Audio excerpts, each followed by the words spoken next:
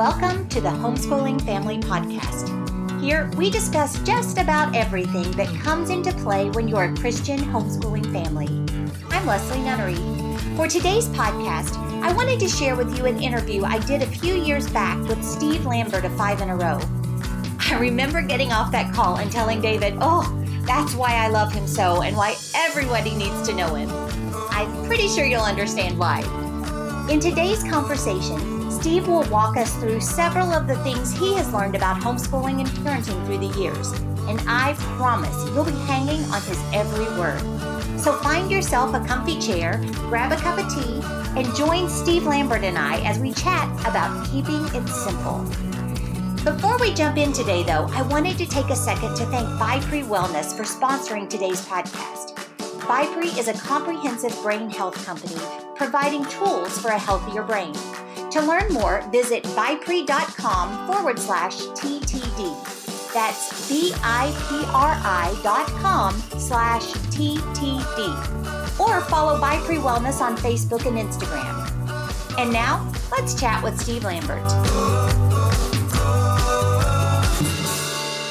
Welcome back this week. I am so excited to have with us a gentleman that I met for the first time. Well, no, I had met him once before, but I actually got to spend some time with him in Rogers, Arkansas this year. And it was one of the most blessed experiences of my life. God was so gracious to allow us to have some great conversations there. And I'm very grateful for that. But I'm also very excited to introduce those of you who have not met him or who have not heard him before. I want to introduce you to him.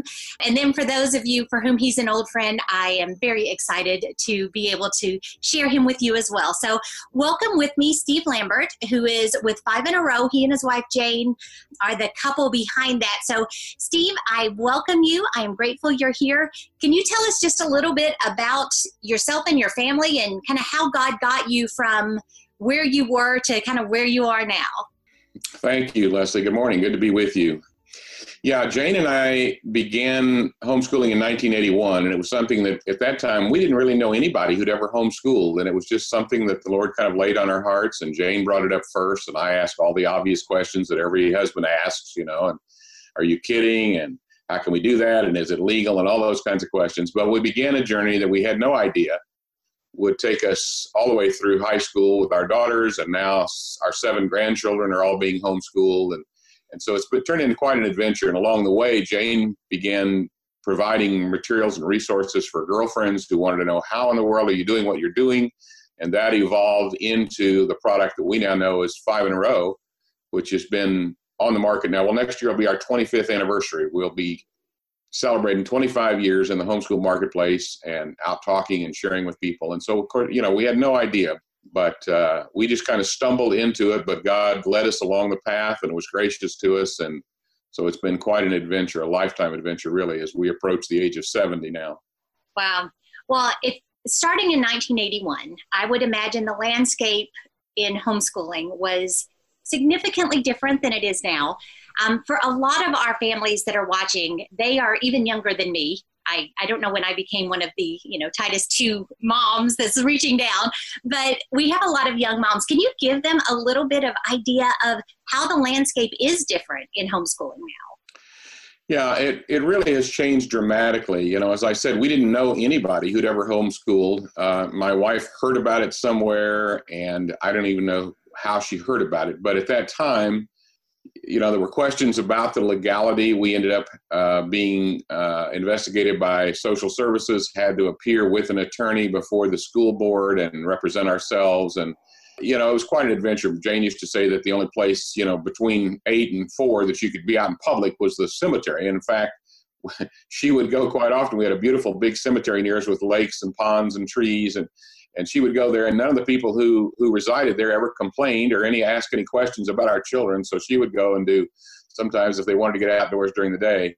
But, we had to come up with our own materials. There really was nothing in the way of curriculum. There were 2 or 3 major Christian school publishers at that time, but they would not sell material to homeschool families because I think it endangered their bread and butter of Christian schools.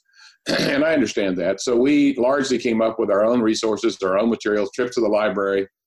And out of that evolved a teaching methodology and a practice that became 5 in a Row. But It is so different today with just so many resources, almost an abundance of riches, that it's difficult. I think it's kind of overwhelming for young moms today to sort through all of the options and curriculum and programs and philosophies of education and groups and co-ops and just resource centers. So many options out there that it can be kind of overwhelming. And Jane and I have often said when we walk into something like a Teach Them Diligently conference in the convention hall, I say, what would you do if you were brand new and you walked in here today? And she said, I'd probably just give up and put my kids back in school because I wouldn't even know where to begin. And so it's a very, very different experience, but a great opportunity for homeschoolers today to pick and choose among all the wealth of resources that are available to us today.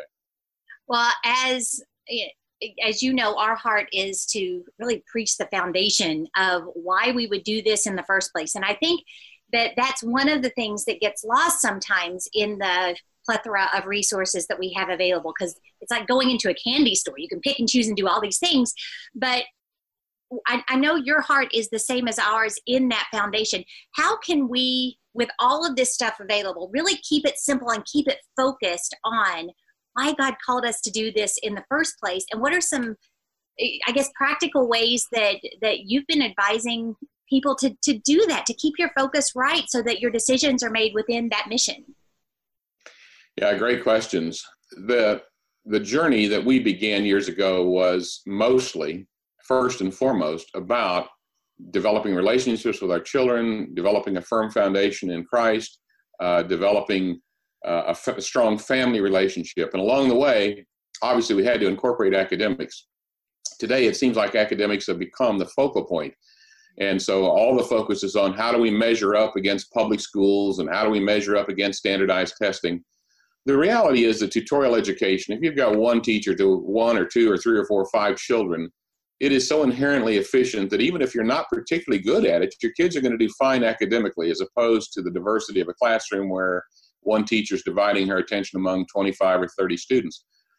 But the temptation has been exacerbated by things like Pinterest. And so we see homeschool moms post that once in the month or once in the quarter or even once in a year, incredible day that they had with all the great experiences. And so homeschool moms who are in the trenches look at that and they think, oh my gosh, this is what it's supposed to look like every day.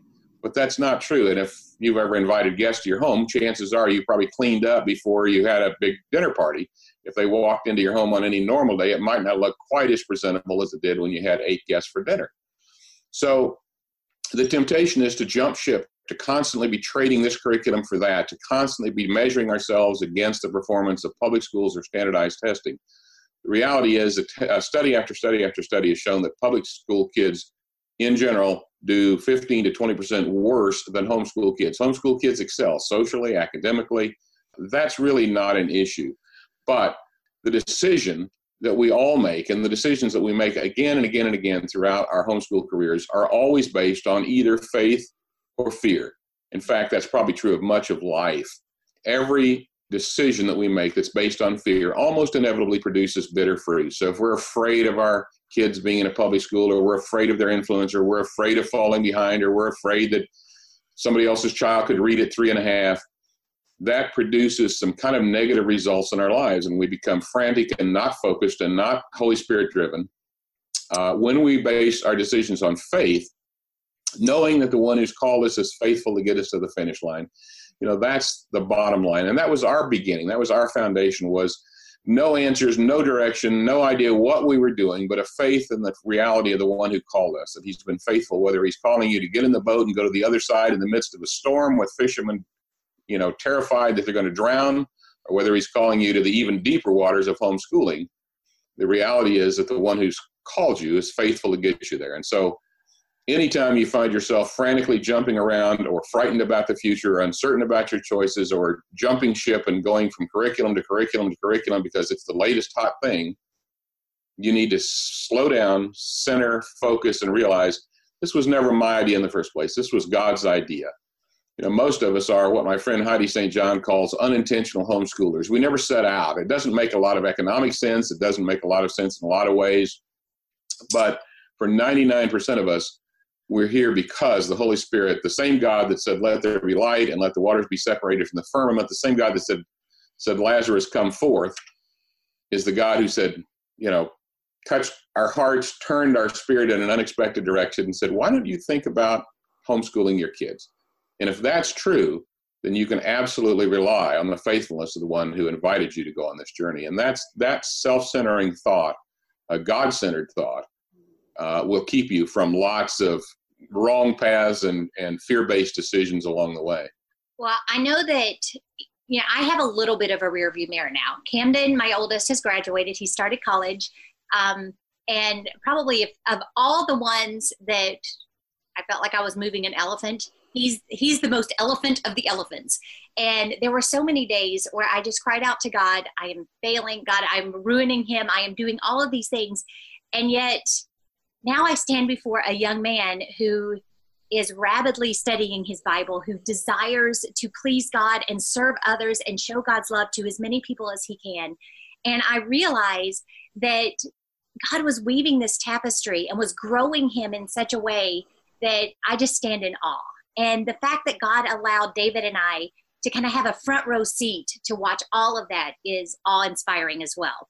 You have a much larger rearview mirror than I do, obviously.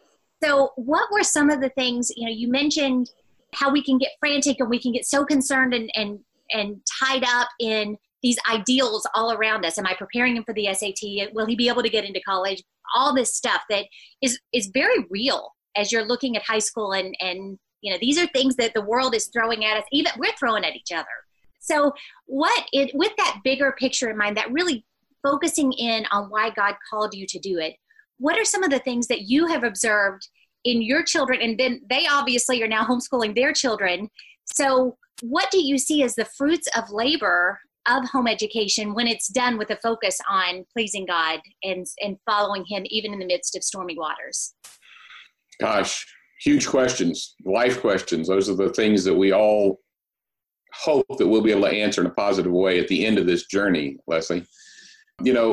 Our family has a closeness and a relationship that so many of our peers who did not choose public schooling do not have. Our children have been able to pursue, and their grandchildren are able to pursue some of the gifts that God gave them in terms of whether it's music or art or whatever area that they might not have been able to pursue otherwise. All of them are walking with God, serving the Lord. And that's not, by the way, a guarantee. I mean, there's two parts to this parenting equation. I've said this for years. God spoke to me, not in an audible voice, but in a clear way when my wife mentioned homeschooling in 1981. And I said, I don't know if we can do this. I don't know if we should do this. And I felt like the Lord said, you're accountable for how your kids are raised. And if you want to delegate that responsibility to other people, that's up to you. But you're the one that's going to sit for the final exam someday. You're the one that's accountable. And it was some years later when he said, your kids are accountable for how they turn out. So if you've had a child who is the prodigal at the moment, don't beat yourself up because they had a part in that equation too.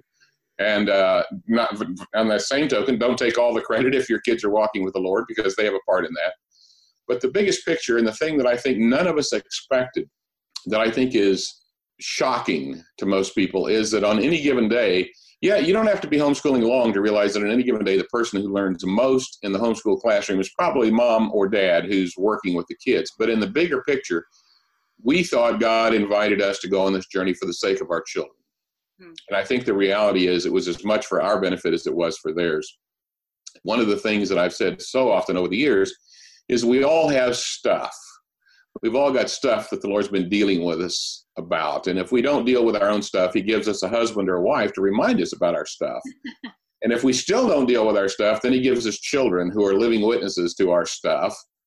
And if that doesn't work, then he invites us to homeschool. And now we have living witnesses 24/7 in front of us saying, Mom, why are you always angry? Mom, why do you always wait to the last minute? Mom, why are you always this, that, or the other? And what we won't do for ourselves, we'll often do for love. I quit smoking cigarettes after 20 years. It's now been almost 40 years, 35 years ago, not because I discovered it was bad for me. I knew that the day I started smoking. But because I didn't want my children, who were tiny at the time, to get secondhand smoke. And that love for my children inspired me to deal with stuff in my life that I hadn't done before. So this homeschooling journey has produced fruits in our children's lives, fruits to the next generation, and hopefully to the generations beyond that. But shockingly, it's produced fruit in our lives as parents and grandparents. It's caused us to have to come face to face with some of the stuff that we resisted dealing with. And I think that's an unexpected blessing and legacy that homeschooling, we never saw that coming. And and I think that's true for almost everybody I know now whose children are grown. They realize our life would have been very, very different, not just in terms of how we spend our day-to-day time, but in terms of who we are as adults, who our children became, who we are as a family, the mark and the legacy that we've left in our community and our church and the families around us, and hopefully a blessing and a legacy that goes on for generations to come, that we made a courageous choice, faith-based decision, and did the hard work of homeschooling. And it is hard. I mean, there's no question about it. As Heidi St. John says, it's the best, hardest thing you'll ever do. But the blessings go from generation to generation. We're just beginning to see the ripples now to the third generation. But it's such an incredible legacy that we leave in our own lives and the lives of those around us. Yeah, amen to all of that. I was really, really struck. Steve and I didn't talk about this at all. He had no way of knowing. Next week's video is actually about something I've been thinking for the last several weeks, and that is all the things that God has taught and changed in me through this walk of faith in homeschooling. So like he so eloquently alluded to, we're going to talk about some very practical things and some of the things that I really want you to be looking for, because it's so encouraging when you kind of take a step back and you see all that God is doing in your life. And we miss that when we're in the weeds. We miss some of the big picture stuff when we're just focused in on these things that are temporal. So Steve, thank you. Thank you so much for sharing your heart on that point. It just so was in line with where I was going for next week. It's amazing. Before we head out, what would kind of be your parting encouragement, your parting words to these moms that may get lost in the weeds sometimes? So what would you encourage them to do as kind of their battle cry of this year? This is running the 1st of October, so there's a lot of time left in this school year to really capture every moment and keep our focus where it needs to be. Yeah, I don't know if I have a parting thought. I probably have several parting thoughts, but number one, make those faith-based decisions. Don't let fear rule. There's lots of questions that we have that only God knows the answers to. And it's shocking how often he will answer those in the most unexpected ways in the years to come. And you'll look back and go, man, I never saw that coming. That came out of left field. And God, I spent so much time worrying about that. And God had that thing sewed up from the beginning. Number two, I saw a quote recently to the effect that Jane and I love England. We've spent a number of weeks there over the past few years. And one of our favorite places there is the library at Oxford University. And you walk through and there's bound leather volumes that are chained to the tables for the kings to read, dating back to the 1100s. I think they said that they have like 26 miles of underground tunnels and I don't know how many million volumes, and they get a copy of every new book that's published. And I have no idea what the number is. I've forgotten. But I mean, it's like 5,000 a day that come in and have to be cataloged and put away. Somebody else once said that the knowledge in the field of medicine doubles every year. We learn more in the past 12 months about medicine than we've known in all of human history up until now. So the reality is you're not going to be able to teach your kids everything. You're going to have to selectively choose. In fact, you're going to be able to teach your children just a tiny, tiny sliver of all the knowledge that's out there. So the question becomes not can I do it all, but what do I want to focus on? What's important? What will make a difference in the long run? Yes, they need to read. Yes, they need to spell. Yes, they need to do their math. But beyond that, maybe the biggest choice we have as parents is what out of that enormous universe of knowledge and information that's out there, what's important, what's going to make a difference. And most of that has an eternal focus to it. Most of that has an eternal significance. And we live in a world where, I used to say years ago, there will come a day when you'll have something in your pocket that has all the knowledge of the world. Well, I said that 25 years ago.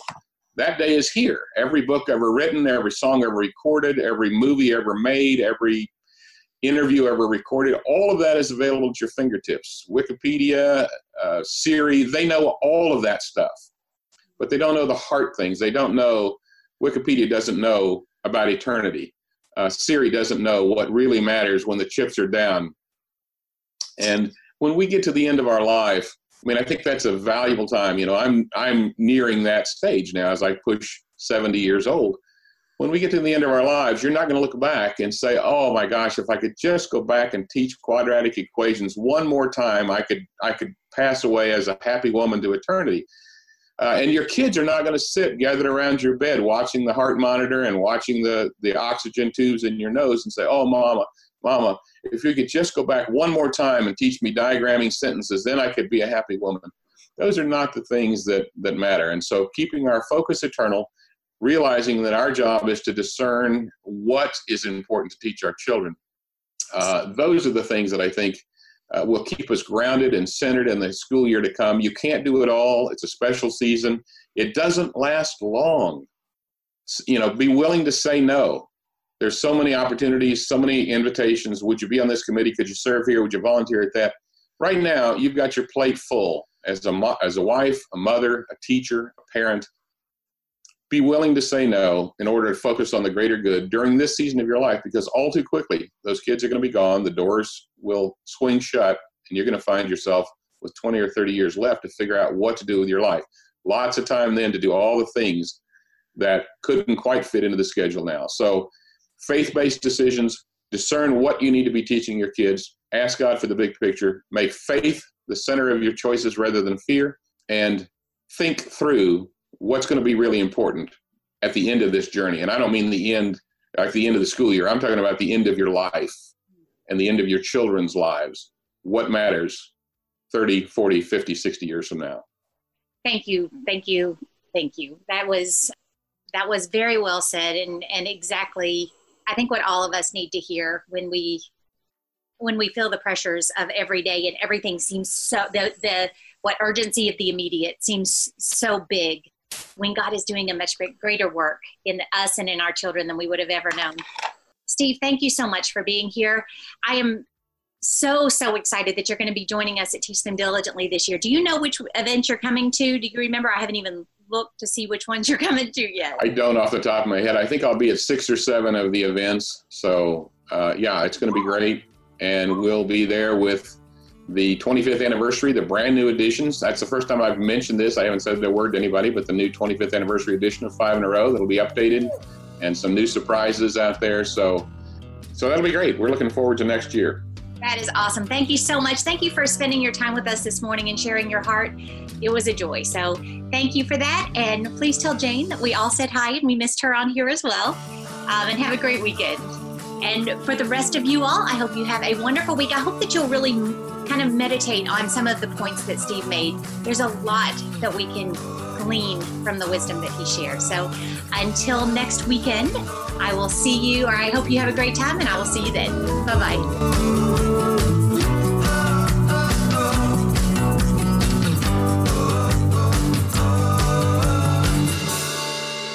Thank you for listening to the Teach Them Diligently podcast. We believe that every family is called to teach them diligently, so we're here to help. We would love to get to know you on site at one of our many events each year and throughout the year when you become part of the Teach Them Diligently 365 community. Go to www.teachthemdiligently.net/podcast to get more details and resources to encourage and equip your family. While you're there, you can also pick up the show notes and additional information from today's show. It's our daily prayer that God will encourage and equip your family through Teach Them Diligently, and we'd love to hear from you. Send us a note or share your stories with us on social media with the hashtag WeTTD. God is doing great things within His families all around the world, and we would love to celebrate that with you.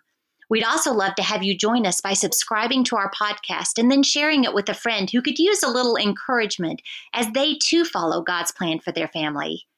Hope you have a fantastic rest of your day, and I look forward to visiting with you again real soon.